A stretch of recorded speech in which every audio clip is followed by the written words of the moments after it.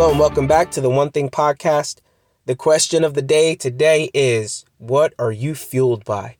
Now we know we can easily look around and I see all sorts of energy drinks. There is all sorts of special foods that claim to give you the energy that you need for the day to fuel you in order to do the work you need to do, the schooling, whatever it may be, the sport. There's all sorts of fuel, right, that we take in physically. But what I find to be so much more important is what are we fueling our spiritual life with? Mark chapter 1 verse 35 says this about Jesus. Very early in the morning, while it was still dark, Jesus got up, left the house, and went off to a solitary place where he prayed. Now, I love this. This verse speaks volumes to me. It speaks to me and shows that Jesus, who was probably the busiest, he was not only ministering to people, not only spending hours and teaching others and in prayer, but we know that he was even a carpenter. So there was a physical aspect and a spiritual aspect to the things that were included in his day. But what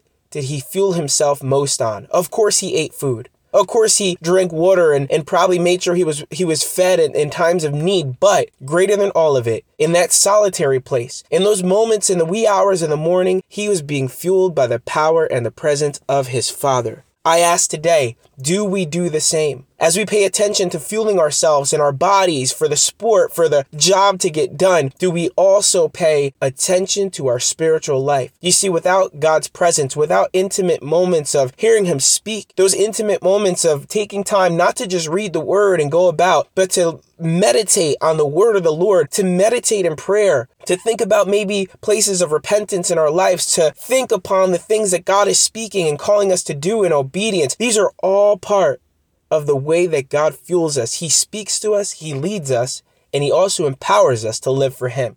But do we stop to truly fuel ourselves as the Lord Jesus did? He was the holiest man that ever lived. He was literally the Son of God, and he needed these moments to be refreshed with God. He needed these moments to just stop and to be with the Father. Now listen, I'm not saying it has to be in your prayer closet at home. It could be in your car drive. It could be on the walk that you take at the end of the day. It could be early in the morning as you wake up and find a solitary place as Jesus did. Whatever it may be, it's important that in this time and season, we are those fueled by the power and the presence of God. But it takes an effort. It costs us some time. It will cost us some changing direction of the plans of our days, doing whatever we can to be in a place with God, to hear from him, to speak with him, and to literally be fueled.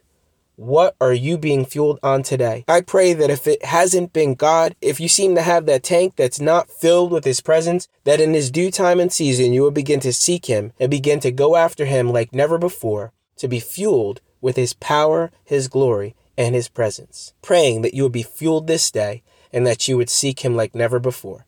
Amen.